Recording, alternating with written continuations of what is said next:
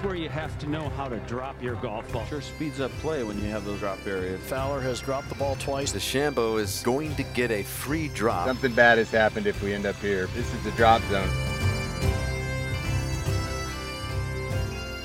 Welcome in, folks. It's Sean Zock from St. Andrews and Dylan DeChair from St. Andrews, sitting across from each other in our 4-bedroom student housing house here on Old Burn Park Road. In the old Grey Tune, we're here for the Open Championship. Some of you call it the British Open. Dylan, how are you doing? Sean, I'm doing really, really well, and I would just like to say thank you for the warm welcome you've extended to me and the rest of my media peers to your place of residence. This is my hometown. I've gotten way too much enjoyment out of saying welcome to my hometown to, frankly, the entire media center that is oozing with jealousy. Yeah. Yeah. I'm getting that a lot. Sean, there's something funny that's happened to our media compatriots with major championship schedules. And this is partly a Tiger Woods thing, but it feels like a major championship week has now extended all the way back to, the creep had already happened all the way to like, oh man, you should feel like you have to be there on site on Monday. You don't want to miss anything. Then there was a little bit of Sunday. This time around, Saturday, Tiger Woods and Justin Thomas were playing in a super cool scene. Phil Mickelson's been here since Thursday. I've been here since June 1st. Yeah, that actually is the ultimate creep. But Sean, it's good to be here. I do want to say quickly, it's great to be here wearing such fresh gear from Radmore Golf, our presenting sponsor, the folks that make this wonderful show possible, and the folks responsible for making the most stylish and also most sustainable line of clothing in the golf game. One thing we're going to get to is the fact that I caddied in the Scottish Open this past weekend and what happened during the first round of the Scottish Open. Sepp Straka's caddy, Andy, walked over to me and he said, "Those pants you're wearing, what brand is that?" Wow. And I said, "Oh, they're Radmore, Radmor." And he said, "Gosh, they look good on you." Wow. I was like, my guy, thank you for the compliment. But really, it's just a compliment for the pants. And gosh, if you listen to this podcast, you already know it. You've heard me talk about Hopefully the pants. You've already done it. Hopefully you've gone to radmoregolf.com and used code DROPZONE to get yourself 25% off at checkout. But if you hadn't, that's RADMOR golf.com, radmoregolf.com. Sean, what do we got on the agenda? What do you want to talk about today? Well, we're going to talk about caddying in the Scottish Open. We're going to talk about the Old Course. We're going to talk about your first feelings, your first day in town here in St. Andrews. We're going to talk about Tiger and Lee Trevino, what you learned today. Yeah. And then really late for the hardcore Drop Zone listeners, we're going to give an update on the Q3 earnings and Q4 buy and sell of the stocks. Baby. There's some churn, Sean.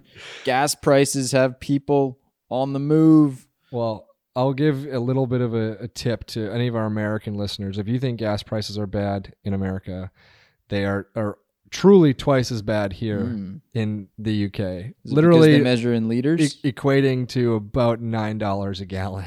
Holy cow! I know, it's nuts. Sean, you were caddying in Her Majesty's Scottish Open last weekend. You set the stage a little bit for this last week, but Joel Damon needed a fill-in caddy. He was coming over for one tournament, and unless you guys finished in the top 10. Top 3. Yeah, top 3. Well, top 3 non-qualified finishers not already in the top 10. Then he was not going to stay around for the Open Championship, but instead go on vacation. Sean, what happened? Tell us about your week. Oh, man. I truly had so much fun. Might have been the best work week of my life. Probably not. Yeah, I've probably had some fun work weeks with you, but this was up there. For one, if you could choose a non-top 30 player in the world to caddy for, it's got to be Joel Damon. He might be top of the list. He's just so chill, and he's not needy. He doesn't grind out there in the practice range. he shows up with his golf bag and he says, all right, let's go play 9 holes. Let's hit a couple balls in the range, hit a couple putts, which makes my job easy. I got numbers for him, like yardages. That was probably my biggest role for the week. By the end of the week, I was kind of helping read some of the putts, not all of the putts. Some putts he just didn't really care to hear my view on them, but others he kind of pulled me in. He said, what do you think? Does this thing break left in the back half of it? And I do think I'm a good green reader. Ultimately, it led in a missed cut. It would be my 6th missed cut as caddy if we include your 4 local qualifying appearances, Martin Trainer's 2020.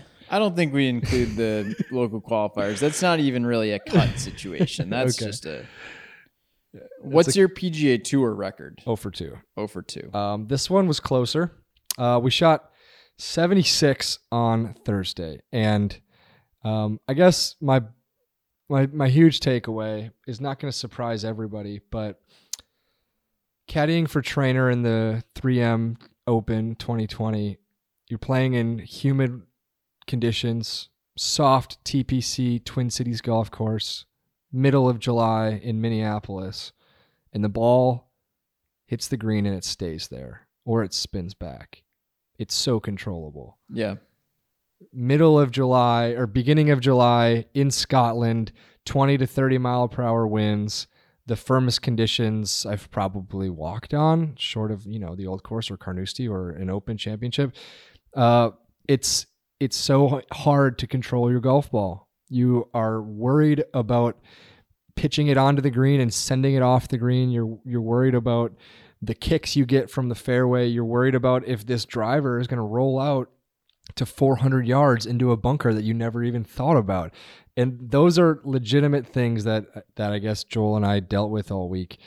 And it was such a fun challenge. Like, it takes like all of your, I guess, creative mind for him, and then all of my like concern and worry about different parts of this wild like chessboard that we're playing to get in position for pars and like maybe have a 15-foot birdie try. So ultimately we didn't make the cut, but we had to shoot 1 under in the last 12 holes to do it, and we shot 1 over. So we had a breath of a chance there, and it just didn't work out. Oh yeah. No, it was fun to track. You guys definitely made some noise on day 2. Day 1 was clearly the issue. Maybe you guys needed one warm-up competitive round together. Yeah. Who knows? But yeah, coming from the slightly better side of the wave, there were just a couple big numbers that added up a little too quickly. Fun to watch the scores pile up, though. Like Thursday afternoon, we've got our 76 out of the way, and I just started watching Data Golf's cut line prediction, and I was like, well, it's getting closer and closer to what we put up there. I wrote about it really just one time. I wrote about why caddying is so damn hard in those conditions, and a number of caddies the next day were like, hey man, nice article. Like, thanks for that. Thanks for telling people how damn hard our job is. I made a couple mistakes. Oh, I was going to ask you about regrets. So you're leading yourself right there. Sure. So one regret that I think cost us 1 stroke, I wrote about this, is just that before the first hole, Joel walks over to me with Mikko Kohornen's scorecard, and he hands it to me and he says, you lose, meaning just like, this is your job to keep track of. And I didn't know if that meant please fill in all these scores as they happen, or you just have to hold on to the scorecard. And I think it meant keep track of Write the down scores. the scores, please. And so we did not discuss the scorecard until we were 17 and a half holes into the round. We're walking up to the 18th. Joel has a pitch from the short right side of the green, and he says, hey, are you keeping track of Mikko's score? No way. And I said, no. No. As a matter of fact, there's 0 scores on this scorecard. And he looked at me a bit wide-eyed and was like, crap. And I said, that's on me. Let's go through them. And I barely helped. In about 30 seconds, Joel had all the scores down. Proved how hyper-aware he is. And was this still all before he had hit his chip shot? Yeah. Damn. And so the reason that's a huge regret is not because of the mistake I made as much as I think it led us to rushing through the chip. It's a short-sided chip, I guess, to where the green runs away from you, and he hit it a little too firm. He doesn't regret the first shot. He regrets the second shot, which would be putting up the hole, putting up the other side, and then missing his bogey putt. We made double there. Would have loved to have that stroke back as we were trying to make the cut. The other mistake. Yeah, what's your other regret here? What's eating at you? The other mistake is it didn't really eat at it. It didn't really hurt us, but with 2 holes to play, we needed to shoot 2 under, and it was like 8's a really hard hole and 9's a pretty hard hole, and Joel pipes this amazing drive on 8, low seed bullet, hammering right into the fairway, really firm. It's going to roll up out a good ways, and we start walking up the fairway, maybe 100 yards, and we're looking for his ball, and we don't see it anywhere. And he looks at me, he's like, wait, was 8 up a tee? Oh, no. We look back, and we see that the standards that surround the tee had been moved up from where we hit it the day prior. We were indeed up 24 yards compared to our notes. Shoot. We figured there's no way you could hit through this fairway. Of course, we did hit through the fairway. Found his ball in a good lie between bunkers, but that, like, the kind of mistake that if we were on the cut line and he hit into a bunker, it would really hurt. It would really hurt. Man. But that's a shared mistake. Like he said, like we both should have known.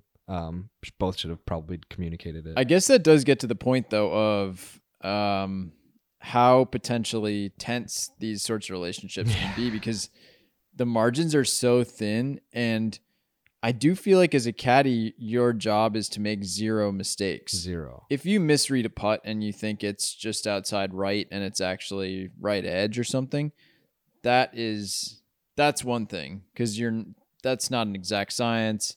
It's a lot of it's feel, et cetera, et cetera. But when it comes to like administrative work, when it comes to like showing up, working hard, et cetera, there's not a whole lot of leeway for a caddy if you screw up. No.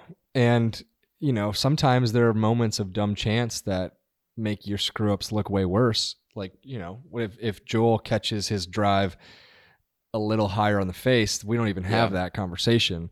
We don't even think about it. We probably don't even realize that we were wrong, but he absolutely pures it. And pros are just like us. When you hit what you think is a perfect shot, you don't want to be penalized for it.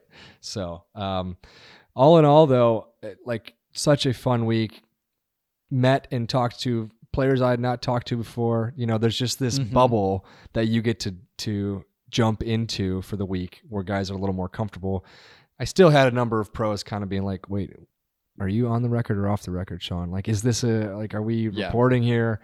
And I just kind of had to calm all of them down and be like, no, I'm not trying to expose you for your live thoughts. Right. Nick Taylor.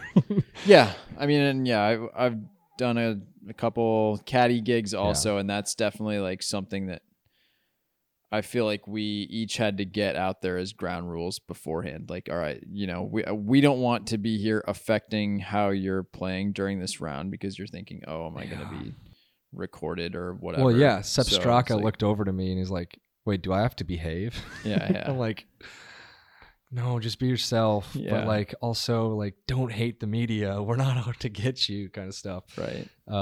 But a really good time. Joel admitted that he thought I did a very good job, and that that I he really could feel that I was invested, which I feel is a very baseline expectation out of your caddy. I mean, it doesn't seem like that hard to.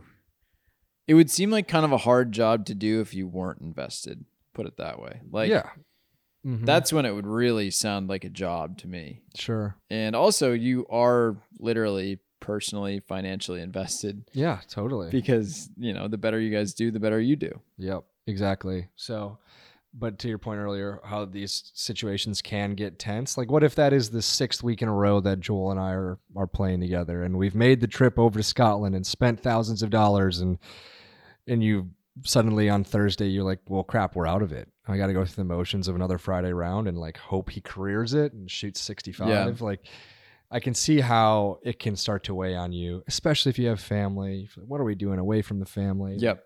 I don't know. It was just added a lot of context that we can skip over sometimes. How was your raking? Good, not great. There was one moment on the second day where I could feel Joel kind of like checking out my rake job. He didn't hit into a lot of bunkers. Yeah. Um, So he like for entertainment or for like monitoring. He I doesn't think- want to get I don't shit think- from other players. yeah, I don't think he had seen me rake a bunker yet, and was just kind of making sure like that I was doing a good job. He's a meticulous bunker raker himself, really cares. Like he really cares about protecting the field.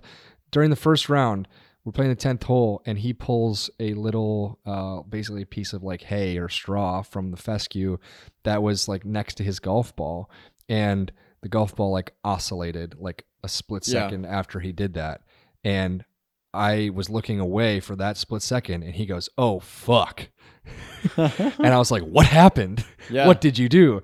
And he's like, "My ball just oscillated. I think that's all that happened. Yeah. I'm almost positive that's all that happened, but I need to go tell Sepp." So he crosses the fairway, and he knows the rules as much as anyone, and is a total stickler for the rules, and makes sure that people like Daniel Berger at the Players have the correct drop. Yep. And so I kind of got that on full display as he completely handled the situation perfectly. Like there was a point where Sepp's ball oscillated on a green. Yeah. And he looks up and he looks right to Joel. What do I do? What did I do here? Like, I don't know. It was interesting to see how that stuff can happen. Yeah. Away from like so many cameras. Right. You know, yeah. it How happened these actual decisions get made when they're Yeah. not on PGA Tour Live to Bryson DeChambeau. Yeah, exactly. So 0 for 2 though. For 2. He looked over at me on the 8th hole. What was so funny is we had 3 holes to play. We needed to play him in 3 under, and he says, "Sean, it was a par 4, a par 4, and a par 3." And he's like, "We got 8 strokes left." Smashes a drive, hits it to 20 feet, makes the putt. I'm like, okay, well now we got 5 strokes left. Let's go. Yeah. So lots of fun. Shout out to Joel, who's now enjoying his time in Italy. Vacay. Not a bad consolation prize, Sean. No. Let's move on to the old course. The We're here. The reason we're here, we are probably half mile from the old course. Pretty much every house in town is within a mile and a half of the old course. Makes it a extremely special town. We just got ice cream. We just got fish and chips. We were basically hanging out, talking to writers, talking to players, talking to legends in town. That's how an open at St. Andrews works. I'm curious for what your first day impressions are. All right. So, yeah, this is my first day in Scotland. First day, obviously, at St. Andrews. I've been to one other open. It was at Royal Portrush in 2019. And I am, it's funny. I'm like cautious to be over enthusiastic about St. Andrews because it's like so cliche. It's such a cliche thing to do, but it's just so cool. The town itself is extremely charming. It feels old. It feels historic. It doesn't feel stuffy in any way. It just feels like a lovely summer town. There's a nice looking beach right next to the course. The course is really integrated with the downtown. The downtown is more substantial than I thought. You could have a really nice time just walking the streets, going shopping, getting coffee. So there's a lot to do in St. Andrews in the summer. And the way that the flow of traffic goes to and from the course is so cool. And then everyone also plays it cool. Like the people of St. Andrews have been looking forward to this, and they really, really get jazzed up for it every half decade. But then they don't, freak out that there are golfers in town or that there are, some of their favorite golf media podcasters in town. Instead, everyone just kind of plays it cool. They know what's going on. It's, it's like the act like you've been here before sort of thing, because very literally this is the 150th Open. Mm-hmm. These people have been here before. Yeah, it is going to be a really fun week of just being visible, being out there, getting pints at every pub that you can, because as we saw, Joaquin Niemann goes running by to catch his reservation for dinner right after that, Katrina Matthew, the Solheim Cup captain, was walking by with a cup of ice cream. Shortly after that, we see Thomas Bjorn talking to a media member on Market Street, and then we were passed by Sepp Straka, guy who won a tour event earlier this year with his own ice cream cone. Billy Foster, Matt Fitzpatrick's caddy, the guy who helped win the last major, was going to get ice cream at Giannetta's. Like, the town is just it, especially at nighttime, because all the fans will come in during the day, and they're coming into town on buses and in taxis and in their own cars. And then they have to leave because they don't have the place to stay. There's not that many beds in this town. We have a couple of them, but they're in extremely high demand, and people are paying high pounds for those beds. So when people leave, all it leaves in its place are the people who have a bed, the people who are writers, the people who are golfers and golf legends who are just looking for, Indian food at night. Yep. It becomes such a fun little like town-wide gathering soiree. I don't know what a good word is for it, but it's really cool. It's very cool. I'm trying to think of what I was struck by at the course. I guess just that entire arena of the first tee, directly adjacent to the 18th green. I mean, I knew abstractly that's what it looked like. But then seeing it in person was... Well, think about it. It's like you see a painting on the wall and you've looked at that painting in different photos like all the time, and then it's in front of you in physical form. You get to walk on it. Yeah. And I think it feels smaller and sort of more intimate in real life. Like that distance across it's all pretty small. It's extremely rectangular. Yep. It feels like you're playing in college quad kind of, because on one row on, to the right of the 18th fairway, there's these giant stone hotels, these centuries old buildings. There's people hanging out and having a good time in those. And and it's all just a perfect rectangular corner of the property. There's no rough. All fairway. There's no rough. It's all fairway. I can see the slopes. You can see much better in person how really the perfect line would just be riding the right side, the far right side of that 18th fairway and letting it bank a little bit left. Yep. But obviously that means you're bringing out of bounds into play. So, I mean, it's so nuts that you can hit a tee shot from the 18th hole with driver, bounce it on the road, bounce it off a building that's been there for over 100 years, and it kicks back into the fairway. You hit on, you make birdie. That's nuts. Only place in the world you can probably do that. Oh, that is interesting. I didn't even think of that. Sean, the golf course is a racetrack right now.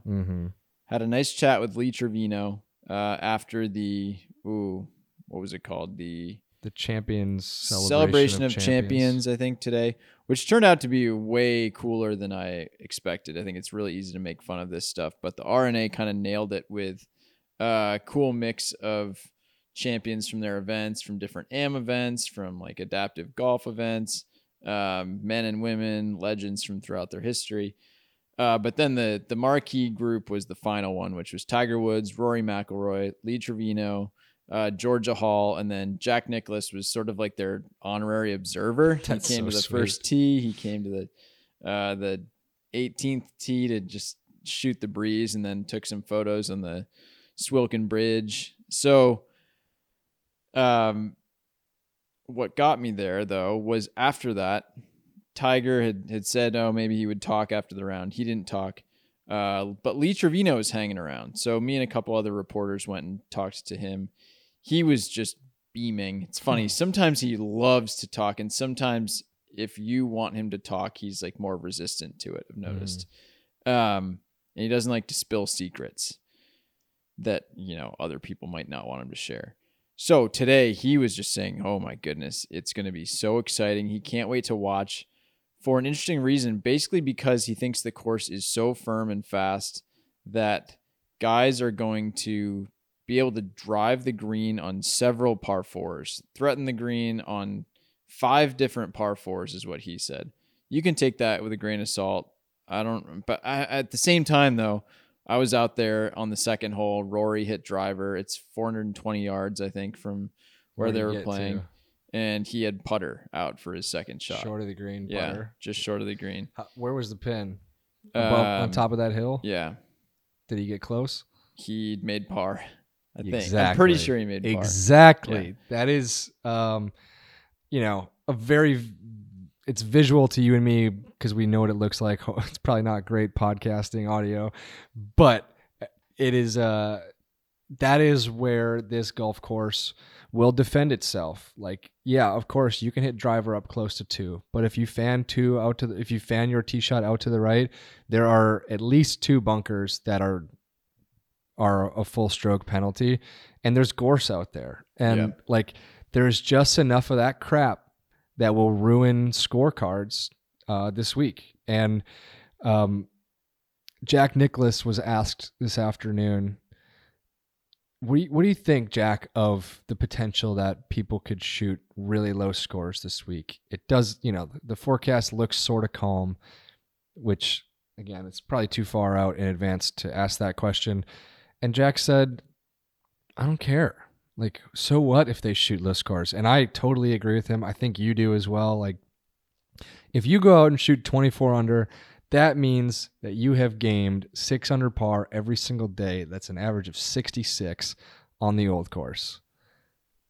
Incredible. Yeah, kudos to you. I think we're going to see a lot of interesting short wedge shots, half wedge shots. And then we're also going to see guys hitting driver, playing aggressively, and then getting themselves into some really weird positions and then trying to get out of trouble. And that's partly what Lee was saying. He was like, look, some guys are going to think their way around this course a little bit more and play a little bit more conservatively, try not to shoot themselves out of it on Thursday, Friday, stay out of bunkers, stay out of the gorse, etc. Other guys are just going to go full send and, take on everything. And, maybe you make an extra couple birdies and then you make a double somewhere and they kind of offset each other. The firmness, sorry to interrupt, is something that I have been just really slowly been quiet about all week. But I've seen the old course in the beginning of June, the middle of June, end of June, beginning of July. I've seen it progress. And it was very firm when I played it in the middle of June when they shut it down. And then they've not been watering the fairways, but we had a little bit of a rainy stretch. They've been watering the greens. They've been watering the rough in certain spots, like between 17 and 2, where guys will hit their 17th tee shots into. Colin Morikawa played from the rough today and chunked his approach 25 yards forward. And so there is enough defense, and I've just been really quietly looking at the forecast the past 10 days, knowing that the last week, St. Andrews got no rain, only sunshine, only wind. That is why it is a racetrack right now. Yeah. And we're not going to get any rain until maybe Saturday, maybe Friday. And so it's going to be tough. It's going to be tough because it won't be completely calm. Yeah. It's funny. I was just writing a little story about Trevino's comments, and a couple different times he was talking about how hard the golf course will be. And I sort of had to clarify, hard here means firm, and firm means easy and difficult, in different ways. I mean, it means that you can hit irons probably 300 yards for some of these guys off the tee. But then it also means you're going to require quite a bit of precision. It's funny, historically, if you look at the numbers, the models, St. Andrews does not traditionally demand much accuracy off the tee. It's not one of its components. And I wonder if it will demand a little bit more this week because you're going to have to have control of your golf ball off the tee. Yeah. Maybe a little more. Maybe a little bit more. And then one last example of that was on the 18th, which is drivable for right now everyone in the field. Yep. You and me too. Rory hit a high, slightly softer driver that bounced up there. He obviously hits it further than Tiger Woods does, but Tiger hit a slightly flatter driver. Yeah. That went down just left of the flag, and it ran out. So Tiger actually went over the green. Rory was basically pin high on the green, and it's possible that we're going to see some balls go OB long because it's so firm. And what they've done is that there is a slope there and there is some long grass there. Yeah. So there is kind of like a That's where Jack Nicklaus hit into. it's a little backboard basically. Yeah, it is a backboard, but I have seen But if golf something balls comes roll in into there. really hot. Yeah, and then suddenly you're on a downslope from extremely unpredictable lie, chipping back at a pin that is now it's sitting above a valley. You chip back through it, you play ping pong. Suddenly you're looking at 4/5. It's just tough. Yeah. In its own particular special kind of way. So I'm really what I want is I want downwind on 1 into the wind on 18. That makes the back 9 play particularly tough. It opens up OB along the right side of the whole back 9 essentially. Yeah. That's kind of the chaos wind. We don't know if we'll get that. Because it's so warm, it's probably like not the wind we'll get. But based off the people I've talked to, that's the wind that they prefer for protecting par. But we don't need to protect par. All right, Sean, what's next? What's next, Dylan, is a little bit of a discussion about Inside Golf. Inside Golf is it's a program at golf.com that we have told you about before. It is so cheap. It gives you so much access that you wouldn't normally get on golf.com. And part of that is what we do this week in major weeks. We bring you kind of behind the scenes. We do nightly write-ups, about 200 to 300 words, a couple of us. Tell you something that we didn't tell you otherwise, that we didn't tweet about, that we didn't write up for golf.com. It's only going to you straight into your inbox. It's an Inside Golf newsletter. And that, frankly, is worth the price of admission alone, I think. I think that's some of the best work that we do. The and newsletters are, the magazine itself is. There are sort of like 4 or 5 different components here that are each more than worth the $20 tag. So, yeah, I mean, just go do it. Go make the purchase. Don't even think about it again. People can just go find it by heading to golf.com/inside drop zone. Golf.com/inside drop zone. Go check it out. And then lastly, Dylan, I'd like to tell you about Fairway Jockey. I've got a couple questions for you. I'd love to hear a little bit more about Fairway Jockey. Have you ever been fit for custom clubs? Yes. Have you ever been fit for custom clubs but haven't quite pulled the trigger on a purchase? Actually, yeah. This did happen to me one time.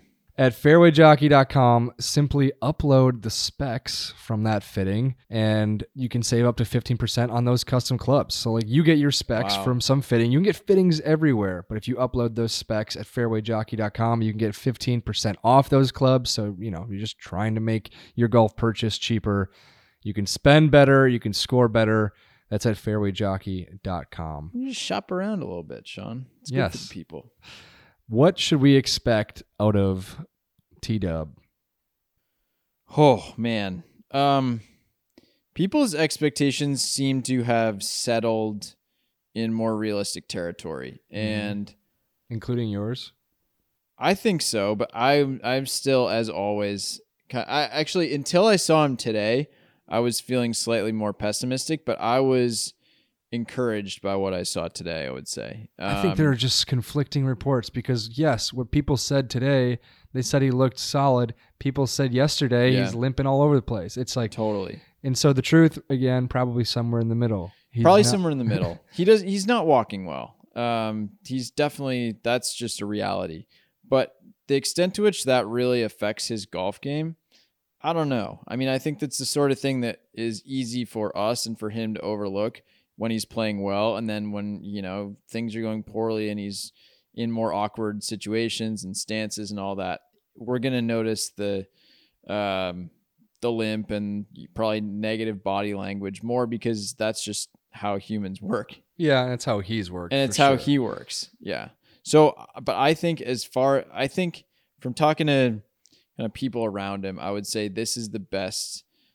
Tiger feels a lot better now than he did at the PGA Championship. And I think you wouldn't necessarily know that just from watching, but from kind of hearing people describe it. Feel better than he looked on Wednesday of the PGA Championship? Yeah. Okay. Because I think there's this cloud of how he finished there that no one can quite shoo away. But people were believing in him a lot after he shot 69 in the second round at Southern Hills, right? I mean, look, you're exactly right that the question, we won't really have an answer to our questions about Tiger until Saturday afternoon. Even if he does make the cut, he has not shown that he can play 72 holes of golf. No. And that's the next hurdle for him.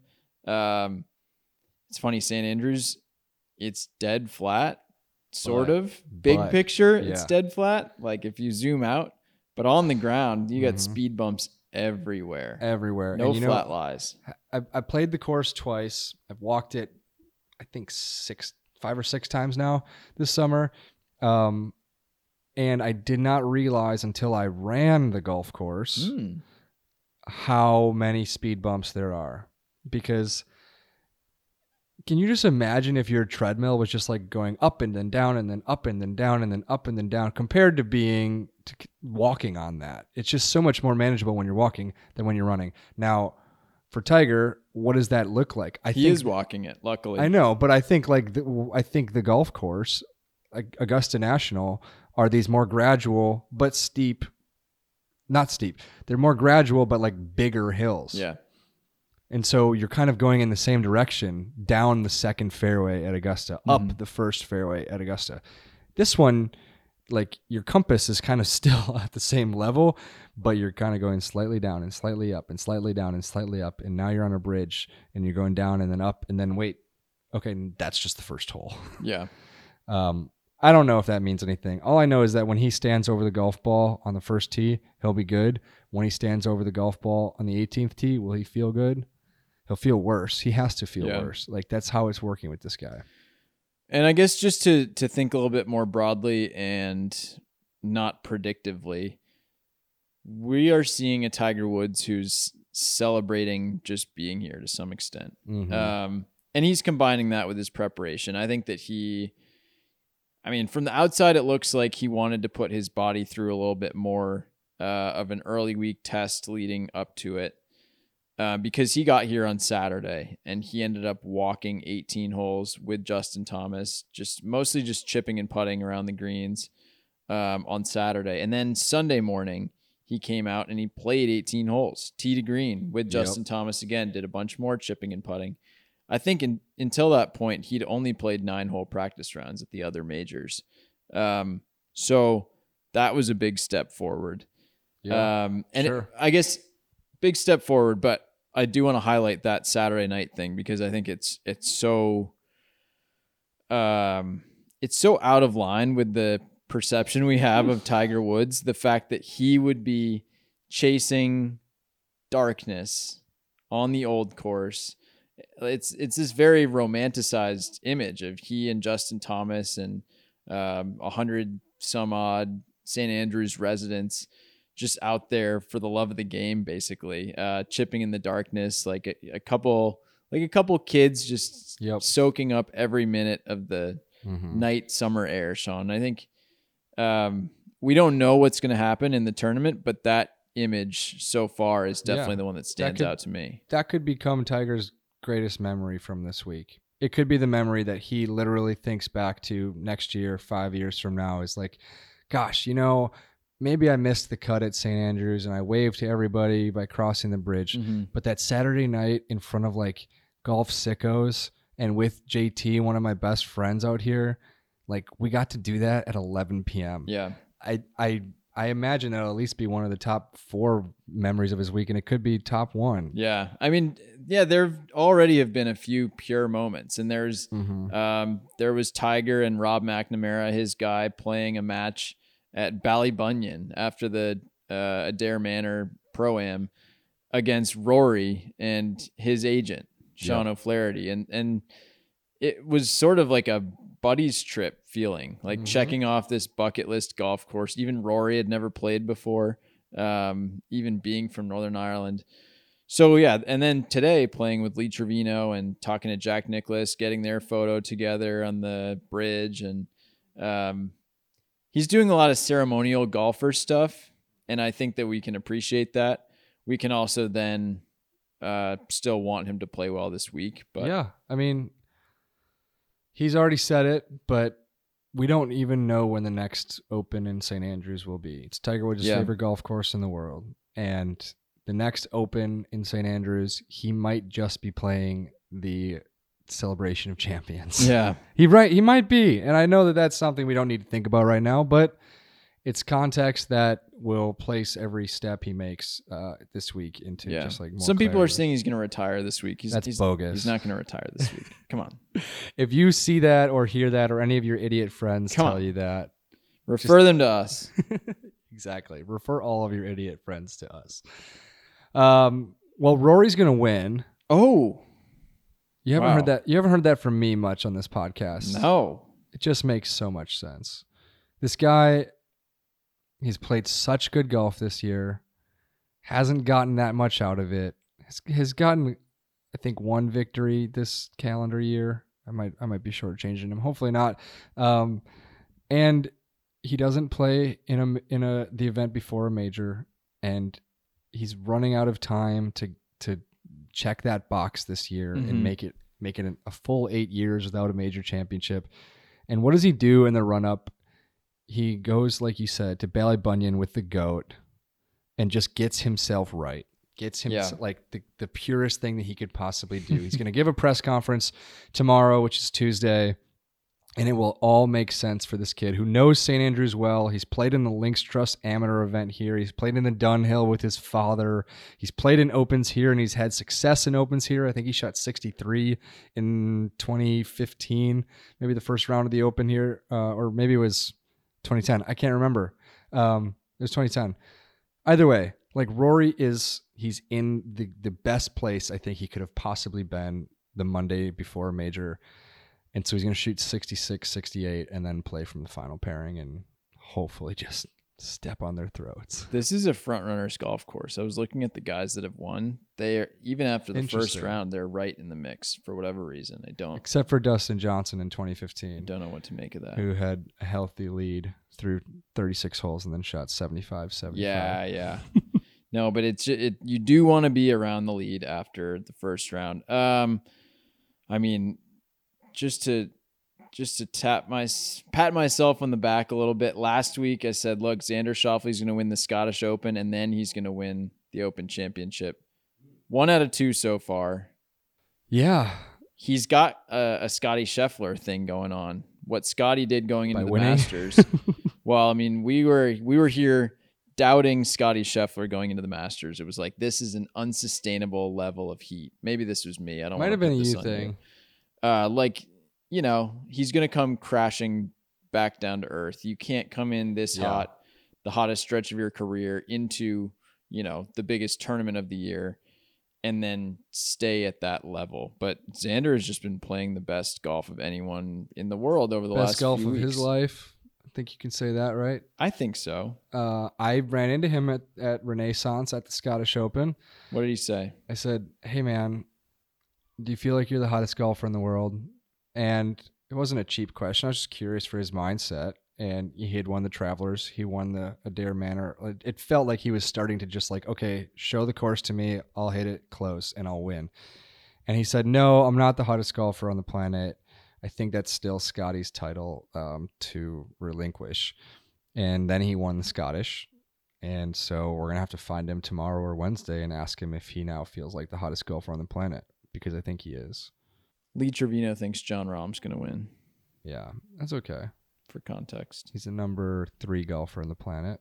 And my Uber driver, Sean, on the way in today, he thinks Spieth is going to win. He said everything is lining up. And he's kind of right. Spieth played well last week, but not well enough that everyone is just picking him to win. Jordan makes enough stupid mistakes, in my opinion. Now, granted, stupid's a harsh word, but he finds himself in some stupid spots.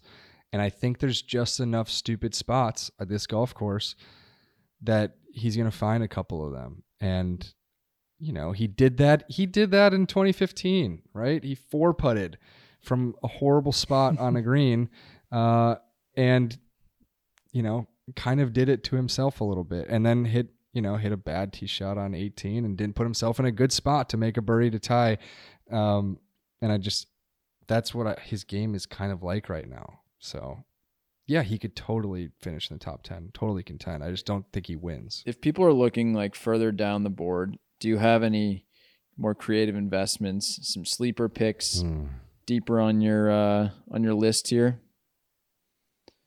There's a not so sleepy sleeper that I think people have gotten onto, which is Ryan Fox, the Aussie who has just been torching the DP World Tour, basically finishes in the top 3 every single week. He was going off still at 100-1. I feel like that number has settled to something lower now. But definitely have your eye on him. Sean, I'm trying to think of where else people can find some value. Shane Lowry, not an underdog by any means, but still probably kind of undervalued.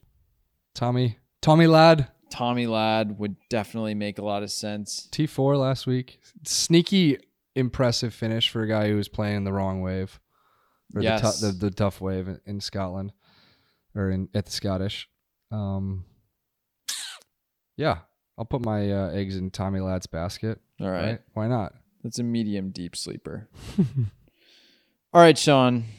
Let's talk a little bit of PGA Tour Stock Exchange because Yes. I have not slept for coming up on about 40 hours here. So No, you got a 20-minute nap earlier today. that's true. Yeah, I had a really, really crucial 20-minute nap, and I actually had like, I don't know, half or 2/3 did of a this cup to of yourself. coffee, and I never ever drink coffee. I don't really do caffeine. You took 2 6-hour flights and you didn't sleep on either of them. No, I was grinding, bro. You're psych. You know what I did? I watched. Well, I was You watched I probably was all the working. movies. You watched James Bond. I was working. No, I there was Yellowstone was available for streaming. I probably watched like 8 episodes of Yellowstone, like kind of in the background, but just enough to really So disrupt what do you think any happens? flow I had What happens doing in actual Yellowstone? work. What happens? Yeah, Well, I there's a don't- bunch of cowboys just kind of doing their thing. Yeah. Real power struggle. There's kind of a, there's some live PGA Tour elements. Hmm. Are you relieved that we haven't really even talked about live at all this podcast? I really am. Huh. Yeah.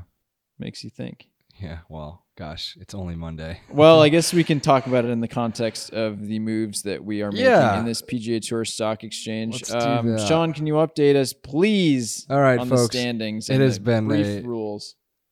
Hopefully you've been following along. If not, like, you won't offend us by bowing out of this episode. But basically, we have invested since January in various PGA Tour players as stocks. And I am in rough shape. Zoc Investments has gone from $100 of value down to $85.77. Cratering. That's worst of the quartet of venture capitalist funds we've got going on right now. It's kind of an American story right here, Sean. It's really the haves and the have-nots in this. Yes, very much so. So I'm in last. Luke Cardinine is also in the red at $89.95. We started with 100, and he and I have both lost double-digit percent value. Colgan Financials, that's James Colgan, is in first place at about $143. He's improved by 40% plus. Yeah. That's impressive. And so have you, Dylan. The DeChair Group, $142.31 on the back of Xander Schauffele's recent victory. So I mean, look, our GDP is growing here. Overall market size, that's a good point. collectively, we're up. Yeah. I think we should always be up unless we really suck at picking. That said, the stakes of this matter. We never really outlined the stakes, I think, for people, but basically, if you finish in last place, you're forecaddying for the entire group in a future round of golf. And if you finish in second to last place, you get to play, but you have to dress up however the person who finishes first would like you to dress up. So if I finish in third, I get to at least play, and Luke would probably be forecaddying for the group, and you or James would probably get to dress me up in a skort, in Ricky Fowler head-to-toe clothing. I don't know, but I would look pretty darn goofy, but I would at least get to play golf, which I think... I think you have some real potential in both Both of those the Ricky outfits. outfit and the 4 caddying role. I think. All right, so What are you doing? Are you shaking things up? What's going on here? Yeah, I'm certain that I will upset you with one of my picks. But let's just get into it, folks. I'm selling all of my Steven Yeager stock. I held on to it forever, and I really believed in the guy coming off the Korn Ferry Tour, and he just struggled all year long. Just nothing really good out of him. And I'm also selling Dustin Johnson stock because there's your live golfer. He'll probably win this week now because he's good enough to, but he's not going to be playing for world ranking points anytime Live Golf soon. Investments is not a great PGA Tour stock exchange investment. All right, so I am with those with the funds there. I am buying up 6 shares of Brandon Wu. Hopefully, get to Ooh. walk the course a little bit with him tomorrow. We're just Instagram buddies. That's all. Are you? Yeah, just a little bit. He qualified into the Open through finishing high in the Scottish Open. So that is good vibes from Brandon here in Scotland. Hopefully he'll play in the FedEx Cup. I'm buying up 3 shares of one of the hottest players in the world. Feels like we're buying them high, but there's only big events the rest of the year. You want players that are playing in the big events. I'm buying 3 shares of Matt Fitzpatrick. Wow, interesting. It is interesting because the guy's going to play well this week, right? Wouldn't you be shocked if he missed the cut? There's a few guys that I really expect to play well this week. Fitz, Spieth, Xander, Yeah. Rory, Yeah. all among them. Yeah. Agreed.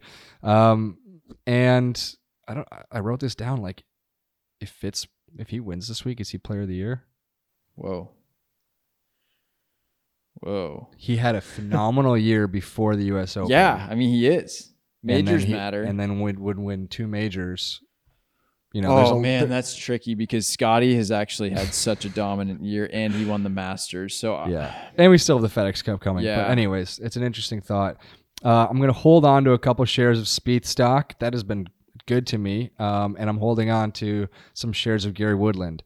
But I am reallocating some of that to buy up 276 shares of Tiger Woods. Oh, baby. I don't think you're going to like that, mainly because I'm trying to I'm just going to try to get more Tiger value than you currently have. Yeah. And you've got a lot of it.